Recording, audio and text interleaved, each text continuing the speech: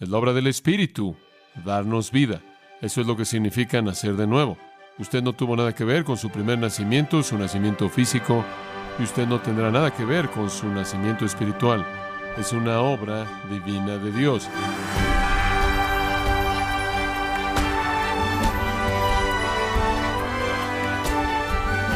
Le damos la bienvenida a esta edición de Gracia a Vosotros con el pastor John MacArthur.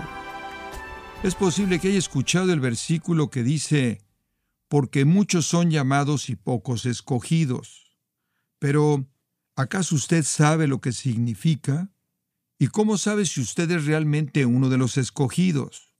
Bueno, a continuación el pastor John MacArthur da una mirada a este llamado divino con la serie titulada El segundo nacimiento, explicando la conversación que Jesús tuvo con Nicodemo en el Evangelio de Juan capítulo 3, con un poderoso mensaje acerca del llamado divino, mostrándonos lo que significa que Dios llama a personas para ser salvas. Ahora abra su Biblia, si es tan amable, al tercer capítulo del Evangelio de Juan. Claro, es un capítulo crítico en todas las Sagradas Escrituras. Establece el tono para nuestro entendimiento de la salvación y la verdad, este capítulo, claro, es desarrollada a lo largo del resto del Nuevo Testamento. Como hemos estado diciendo, 5 veces en esos breves versículos hay una referencia a nacer de nuevo o nacer de arriba. Cualquiera de las dos está bien y ambas son traducciones precisas. Necesitamos nacer de nuevo. Esto es, habiendo nacido físicamente, ahora necesitamos nacer espiritualmente. Ese nacimiento viene de arriba. En un sentido, nuestro primer nacimiento, claro, fue una creación directa también de Dios, inclusive en el sentido físico. Y también lo es con nuestro segundo nacimiento que desciende de arriba. No obstante, no hay ayuda humana para ese nacimiento, así como la hay en el nacimiento físico. Es una obra divina de Dios. Esa es la razón por la que se refiere como nacer del Espíritu. Nacer del Espíritu. Es la obra del Espíritu, darnos vida. Eso es lo que significa nacer de nuevo. Y la razón por la que el Señor usa esta analogía es porque nos expresa el hecho de que no participamos en este nacimiento. Usted no tuvo nada que ver con su primer nacimiento, su nacimiento físico, y usted no tendrá nada que ver con su nacimiento espiritual. Es una obra divina de Dios. Los teólogos lo llaman monarquista en lugar de que sea sinergista. Usted no participa en ello. Yo no participé en él. Ninguna persona que nace de nuevo contribuye a ello. No hay manera alguna de llevarlo a cabo. Esa es una obra divina de Dios. Para verlo quizás en una ilustración inolvidable, Lázaro está muerto. Él está en la tumba, él ha estado muerto 4 días. Su cuerpo está en un estado de descomposición. El Señor viene a su tumba y lo resucita de los muertos. Él lo hace mediante un llamado. Y él dice, Lázaro, sal. Y Lázaro viene a la vida, sale de la tumba como una nueva criatura. La ropa de la tumba le es quitada. Él está completamente vivo. Somos una raza de Lázaros, espiritualmente muertos. Dios nos da vida y lo hace mediante un llamado. Mediante un llamado. Jesús dio vida a Lázaro. Y Él declaró esa vida al llamarlo fuera de la tumba. Y así es con aquellos a quienes se les da vida. Y así es con aquellos a quienes el Espíritu Santo les da vida. Es un llamado divino. Dios habla y la vida viene a nosotros. Quiero que lo piense de esta manera porque esa es una manera muy importante en la que el Nuevo Testamento se refiere a que Dios nos da vida. Nos hace estar vivos. Es mediante un llamado divino. Cuando hablamos de ser llamados de Dios, en primer lugar y sobre cualquier otra cosa, estamos hablando del llamado para venir a la vida, a salir de la tumba. Evidentemente es un llamado raro, es un llamado innegable, es un llamado irreversible. El lenguaje del Nuevo Testamento habla mucho del hecho de que nuestra regeneración vino en respuesta al llamado de Dios. El llamado de Dios. Y estoy diciendo esa palabra de manera repetida porque quiero que vea esta palabra conforme se desarrolla en el resto del Nuevo Testamento. Entonces, cuando usted lee el Nuevo Testamento, esta palabra en particular va a saltar de la página con un significado nuevo y fresco. Este es un llamado que es un citatorio divino. Es un citatorio divino a venir a la vida, a venir a la familia de Dios, al reino de Dios, a la corte de Dios, a estar delante de Dios y ser declarado perdonado y justo y libre para siempre de cualquier juicio, de cualquier condenación. Los teólogos han hablado de este llamado y han incluido muchos adjetivos junto con él. Ha sido llamado un llamado eficaz, un llamado irresistible, un llamado poderoso, un llamado determinante, un llamado decisivo, un llamado conclusivo, un llamado operativo, y todos esos ciertamente son apropiados. Es un llamado a la salvación, es un llamado a la vida. Y quiero que comencemos a entender lo que el Nuevo Testamento dice acerca de este llamado, para que entienda la maravilla plena del mismo. Romanos 8 es muy conocido por nosotros, en el versículo 28 en particular, un versículo que amamos y aplicamos muchas veces en nuestra experiencia cristiana, y sabemos que a los que aman a Dios, todas las cosas les ayudan a bien. Esto es, a los que conforme a su propósito son llamados. Dios hace que todo sea para nuestro bien porque somos llamados por Él. Si usted pasa al versículo 29, usted lee, porque a los que antes conoció, también los predestinó para que fuesen hechos conformes a la imagen de su Hijo, para que Él sea el primogénito entre muchos hermanos, y a los que predestinó, a estos también llamó, y a los que llamó, a estos también justificó, y a los que justificó, a estos también glorificó. Ahí tiene usted una definición muy clara de la naturaleza absolutamente eficaz de ser llamado. Somos predestinados, llamados, justificados y glorificados. A quien Dios predestinó, Él llamó. A quien Él llamó, Él justificó. A quien Él justificó, Él glorificará. Todo comenzó con la predestinación y termina con ser conformado a la imagen de su Hijo. Este es el propósito divino. Y conforme ese propósito se desarrolla a lo largo de la historia redentora, Dios hace que todas las cosas sean para bien, para llegar al resultado final desde su predestinación original. Dentro del plan de Dios, desde la predestinación hasta la gloria eterna, está el llamamiento o el llamado y la justificación. Todos los que han sido elegidos serán llamados, todos los que son llamados serán justificados, todos los que son justificados serán glorificados. Estamos hablando de un llamado que es un llamado absoluto, eficaz.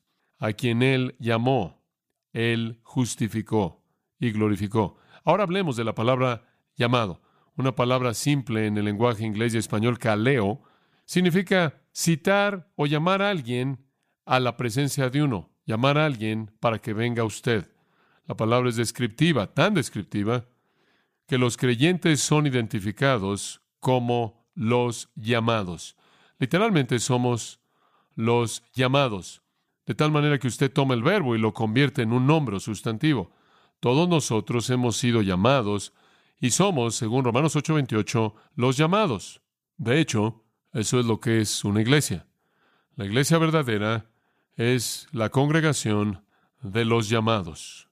La palabra para iglesia, nos encanta la palabra iglesia, no nos dice nada acerca de quiénes somos. La palabra en español iglesia, pero la palabra en español iglesia es una traducción de la palabra griega eclesia. Eclesia viene de ekkaleo, significa los llamados. Kaleo, con una preposición al frente, ek, significa fuera de. Somos los llamados fuera de. Hemos sido llamados de la tumba, hemos sido llamados de la muerte, llamados fuera de la ignorancia, llamados fuera de la ceguera. Somos los llamados. La iglesia es eclesia. Son los llamados fuera de. Los llamados fuera de. Será maravilloso que hubiera una palabra en español que explicara mejor esa obra de Dios que la palabra más bien estática, que es la palabra iglesia, porque también es usada para describir organizaciones y edificios. Entonces, podemos referirnos a nosotros mismos lo más que podamos como los llamados. Los llamados. 1 Corintios 1, Pablo, llamado a ser apóstol de Jesucristo por la voluntad de Dios, Sóstenes nuestro hermano, a la eclesía, a los llamados afuera de Dios que está en Corinto, aquellos que han sido santificados en Cristo Jesús, santos por llamado, santos por llamado, o llamados a ser santos. Si usted pasa al versículo 23, predicamos a Cristo crucificado, para los judíos tropezadero y para los gentiles locura, pero a los llamados, tanto judíos como griegos, Cristo poder de Dios y sabiduría de Dios. Él puede predicar el Evangelio y será locura y será una piedra de tropiezo hasta que cumple con el propósito de Dios y vendrán a la vida. ¿Cómo sucedió? Versículo 27. Dios escogió. Versículo 28. Dios escogió. Esa es la razón por la que usted fue llamado. Llamado por la decisión soberana de Dios. En Gálatas capítulo 1, Pablo de nuevo se presenta a sí mismo al principio de su epístola, y esto con mucha frecuencia está al principio de las epístolas porque identifica a los creyentes a quien él escribe. Él está preocupado por las iglesias en Galacia, porque hay concesiones serias ahí en sus vidas, han caído en confusión, y entonces en el versículo 6 él dice: estoy maravillado de que tan rápidamente habéis dejado a aquel que os llamó por la gracia de Cristo. Ese es un llamado, Salvador, de nuevo, aquel que os llamó por la gracia de Cristo. De nuevo, Dios los ha llamado. No se desvíen de la obediencia a todo lo que ese llamado implica. Segunda de Tesalonicenses 2, 13 y 14, debemos siempre estar agradecidos a Dios por vosotros, gracias a Dios por vosotros, porque la razón por la que ustedes son lo que son es por lo que Dios ha hecho, hermanos amados por el Señor. Ahí es donde comienza. El Señor decidió amarlos, porque Dios os ha elegido desde el principio para salvación. Él os ha escogido a vosotros desde el principio para la salvación, mediante la santificación por el Espíritu y fe en la verdad. Fue para esto que Él os llamó mediante nuestro Evangelio, para que tengáis la gloria de nuestro Señor Jesucristo. Usted tiene toda la obra de la redención resumida en 2 versículos. Comienza con amor y después elección y después llamado y después salvación y después glorificación. Y en la salvación viene la obra del Espíritu para producir fe en la verdad. Esta es la razón por la que Él lo llamó a usted, para llevarlo a la gloria eterna. El escritor de Hebreos, capítulo 3, versículo 1. Esta es una afirmación maravillosa. Hebreos 3:1. Por tanto, hermanos santos, participantes del llamamiento celestial. Hermanos santos, participantes de un llamamiento celestial. ¿Cómo es que llegamos a ser santos? ¿Cómo es que nos deshicimos de nuestra corrupción, nuestra condición miserable, nuestra condición caída, nuestra depravación? ¿Cómo nos convertimos en hermanos santos? Recibimos un llamamiento celestial. El cielo nos llamó para salir de la muerte, para salir de la oscuridad, para salir de la ignorancia, para salir de la ceguera y entrar a la vida y la luz y la verdad. Pedro, 1 Pedro 2, de nuevo, todos los escritores del Nuevo Testamento celebran nuestro llamado. Este realmente es uno de los textos más ricos de todos acerca de este tema. 1 Pedro 2, 9. Mas vosotros sois linaje escogido, hablándole a la eclesía, a los llamados. Vosotros sois linaje escogido, real sacerdocio, nación santa, pueblo adquirido por Dios, para que anunciéis las virtudes de aquel que os llamó de las tinieblas a su luz admirable. Eso es totalmente claro. ¿Cómo es que llegamos a ser un grupo de personas especiales, real sacerdocio, nación santa, pueblo adquirido por Dios, que pudieran anunciar sus virtudes? ¿Cómo es que eso sucedió? Él nos llamó de las tinieblas a su luz admirable, porque vosotros antes no erais pueblo. Ahora sois el pueblo de Dios. Vosotros no habíais recibido misericordia, pero ahora habéis recibido misericordia. Este es el llamado de Dios. Versículo 21. Porque para esto habéis sido llamados. Y él acaba de hablar del sufrimiento. Llamados a sufrir por Cristo para ser glorificados con Cristo. Cuando usted piensa en quién es usted como cristiano, quizás cristiano ciertamente es una manera de definirse a sí mismo, y quizás está bien en pensar de usted mismo como una parte de la iglesia de Jesucristo, pero creo que para hacer eso aún más estrecho, saber que usted ha sido llamado por Dios a la vida de los muertos, porque Él escogió colocar su amor sobre usted antes de que el mundo comenzara? Da un entendimiento fresco a eso. Segunda de Pedro, no puedo resistir esto. Pedro se presenta a sí mismo como un esclavo, un apóstol de Jesucristo. Y después dice en el versículo 1, bastante interesante, aquellos que han recibido una fe igual de preciosa que la nuestra por la justicia de nuestro Dios y Salvador Jesucristo. ¿De dónde obtuvo usted su fe? ¿De dónde consiguió usted su fe? Usted la recibió. Estuvo en el paquete cuando Él lo llamó a usted. Usted recibió su fe. Usted recibió fe por la justicia de nuestro Dios y Salvador Jesucristo. Es un regalo de la gracia de Dios. Después observa el versículo 3. Viendo que su poder divino nos ha concedido todo lo que pertenece a la vida y a la piedad. Ahora escuche eso. Por su poder divino, Él nos dio todo lo que pertenece a la vida y a la piedad. ¿Qué significa eso? Elección, llamado, regeneración, justificación, santificación, glorificación, todo. Él nos concedió todo, mediante el conocimiento verdadero de aquel que nos llamó por su propia gloria y excelencia. De nuevo, ahí está, otra vez, esa obra unilateral, monergista de Dios, mediante la cual Él nos llama y nos da todo lo que pertenece a la vida y a la piedad. Ahora, ¿entiende usted que esta no es alguna designación oscura del pueblo de Dios? Así es como los escritores de las epístolas del Nuevo Testamento se refieren a nosotros. Ahora, este no es un llamado general, este no es un llamado externo, este no es un llamado que un predicador evangelista hace, este es un llamado interno de Dios que no puede ser resistido. Hay un llamado externo. Cuando yo predico el Evangelio, cuando un evangelista predica el Evangelio, cuando usted le da el Evangelio a un amigo, cuando usted le testifica a alguien y los llama a venir a Cristo y a responder a Él y a abrazarlo a Él y entregarse a Él y a su Evangelio, ese es un llamado externo que los humanos hacen. Y en ese sentido usted puede tomar el lenguaje de Mateo 22:14 y la parábola que Jesús dio, en donde Él dijo, muchos son llamados, pero pocos escogidos. Usted recuerda que los que inicialmente fueron llamados al banquete no vinieron. Ese es un llamado externo.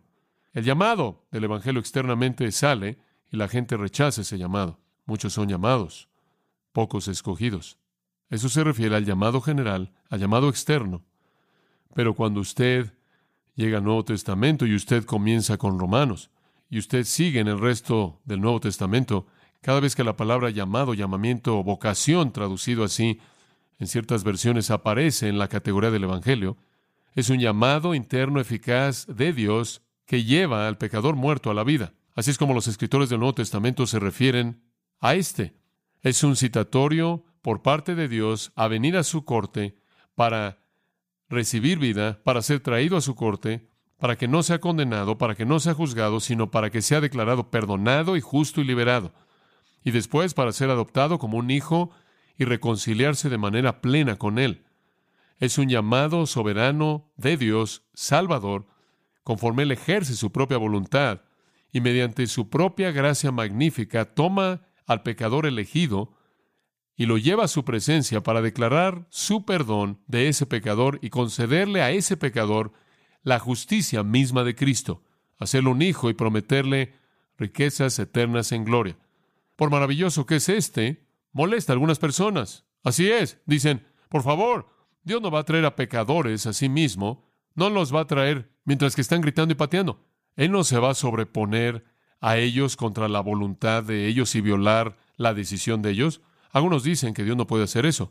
Él no lo puede hacer porque nos ha dado libertad y tenemos libertad y libre albedrío y Dios no puede violar eso. O dicen, Dios puede romper la tapa del ataúd para que la persona muerta pueda tener un pequeño vistazo de luz y verdad suficientes para creer. Dios en cierta manera puede abrir la mente un poco, pero Él no puede forzarlos.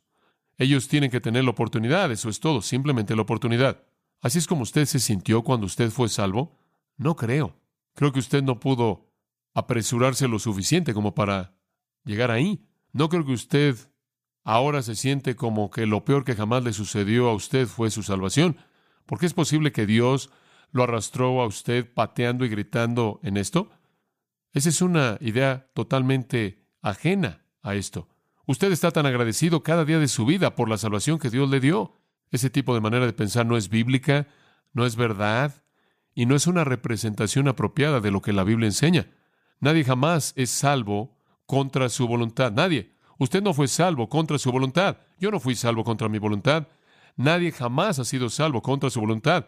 Cualquier persona que ha sido salva ha querido ser salva. Cualquier persona que se ha arrepentido y creído en el Evangelio ha querido arrepentirse y creer en el Evangelio. De hecho, cualquier persona que ha sido salva ha tenido un deseo tan poderoso y contundente por ser salvo que literalmente se esforzaron por entrar al reino. Jesús dijo, se ven cautivados a hacer esto. Vienen con lágrimas, vienen golpeándose en el pecho. Dios se propicio a mí, pecador. Están dispuestos a esto. ¿Por qué están dispuestos a hacer esto? Porque Dios los hace estar dispuestos. Salmo 110:3. Tu pueblo se ofrecerá libremente en el día de tu poder. Tu pueblo se ofrecerá libremente en el día de tu poder. Cuando el Señor emite el llamado, sal, y la vida entra en su alma muerta, esa vida activa su voluntad. Esa vida produce arrepentimiento. Esa vida produce fe. Y usted no viene pateando y gritando, sino que viene llorando con gozo. Entonces la pregunta es, ¿cómo es que el pecador tuvo la disposición de venir? Ningún pecador tiene lo que se necesita para estar dispuesto a venir. Cuando enseño la doctrina de la depravación total, la naturaleza del hombre caído, hablo del problema del hombre en dos maneras. Él es incapaz de ser salvo por sí mismo y no está dispuesto a ser salvo. Muy bien, incapaz e indispuesto. Esa es la esencia de la depravación. No solo es que no puede, sino que no quiere. Eso es Romanos 3. No hay quien busque a Dios, no hay justo ni aun uno. Efesios 2. Muertos en delitos y pecados, viviendo según el curso de este mundo, según el príncipe de la potestad del aire, el espíritu que opera en los hijos de desobediencia. Romanos 5:6. Débiles, inútiles es la palabra usada. Inútiles, sin esperanza. No pueden entender las cosas de Dios. Son locura para él, como vimos en 1 Corintios 1 y 2. 2 Corintios 4. Cegados por Satanás, el Dios de este siglo ha cegado sus mentes. Ningún pecador dejado a sí mismo tiene ni el deseo ni la capacidad de venir a Dios. La corrupción es demasiado profunda, demasiado amplia. Dios entonces debe venir en su poder soberano y citarnos a creer. Él debe, en el día de su poder, hacernos estar dispuestos. No es una obra en la que pateamos y gritamos resistiéndonos. Es una regeneración de gracia poderosa, sobrenatural, celestial, de nuestro ser interior entero, que nos hace estar dispuestos en el día de ese poder. Bueno, ¿qué hay acerca de la libertad de la voluntad? ¿Qué hay acerca de eso? ¿Acaso no somos libres? Seguro. Usted tiene libre albedrío. Todo mundo en el mundo tiene libre albedrío. Usted sabe, usted toma decisiones todo el tiempo. Usted toma decisiones a lo largo del día. No creo que usted vive bajo algún tipo de sentido horrible de estar bajo algo que lo obligue a usted a hacer algo contra su voluntad, a menos de que usted es adicto a algo. Pero simplemente en general en la vida usted tiene libertad. Pero aquí está el problema. Si usted no ha nacido de nuevo, si usted no es regenerado, esta es la extensión de su libertad. Usted puede escoger cualquier conducta, actitud que usted quiera que deshonra a Dios. Escójala. Pero usted no puede agradarlo. Usted no puede. Usted puede escoger su pecado. Y la gente lo hace todo el tiempo. Usted puede escoger su pecado. Usted tiene libertad. La gente habla de que quiero mi libertad. La tiene. Usted puede escoger su pecado. Bueno, usted podría estar restringido un poco porque usted no quiere terminar en la cárcel de por vida. O podría estar un poco restringido porque usted no quiere chocar su auto. Entonces usted limita cuánto bebe. Usted puede refrenarse un poco porque usted no quiere perder a su esposa y a sus hijos, y entonces usted escoge su inmoralidad. Pero usted puede escoger su pecado. Nada más que usted no puede escoger nada más. Usted no puede escoger no pecar. Usted no puede escoger lo que agrada a Dios. El pecador está en una posición en la que él no puede hacer nada más. Entonces, si él va a querer arrepentirse y va a querer creer, Dios tiene que cambiar su mente, cambiar cómo piensa él, cambiar lo que él desea, lo que él ama, lo que él odia, lo que él anhela. Esto con frecuencia es llamado gracia irresistible y está bien.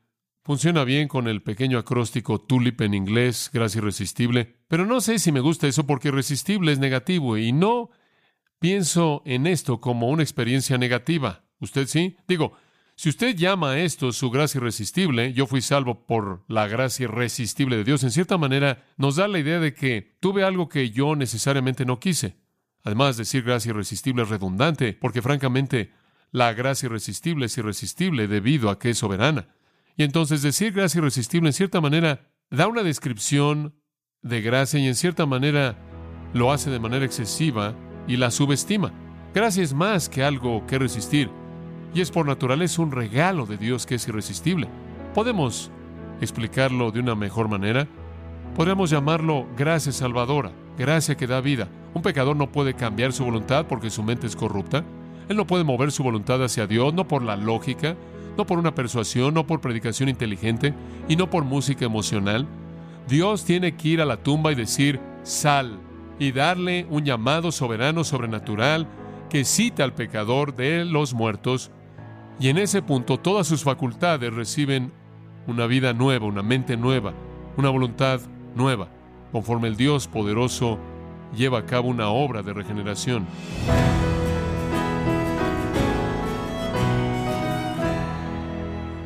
Hemos estado escuchando a John MacArthur con la serie El Segundo Nacimiento, en gracia a vosotros. Estimado oyente, recuerde que tenemos a su disposición el libro Salvo sin lugar a dudas, escrito por John MacArthur.